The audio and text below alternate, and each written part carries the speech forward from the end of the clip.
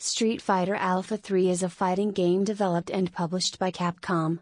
It was originally released for the arcade in 1998, followed by ports to the Dreamcast, PlayStation, and Game Boy Advance.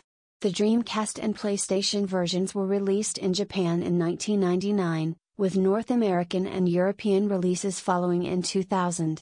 The Game Boy Advance version was released worldwide in 2002.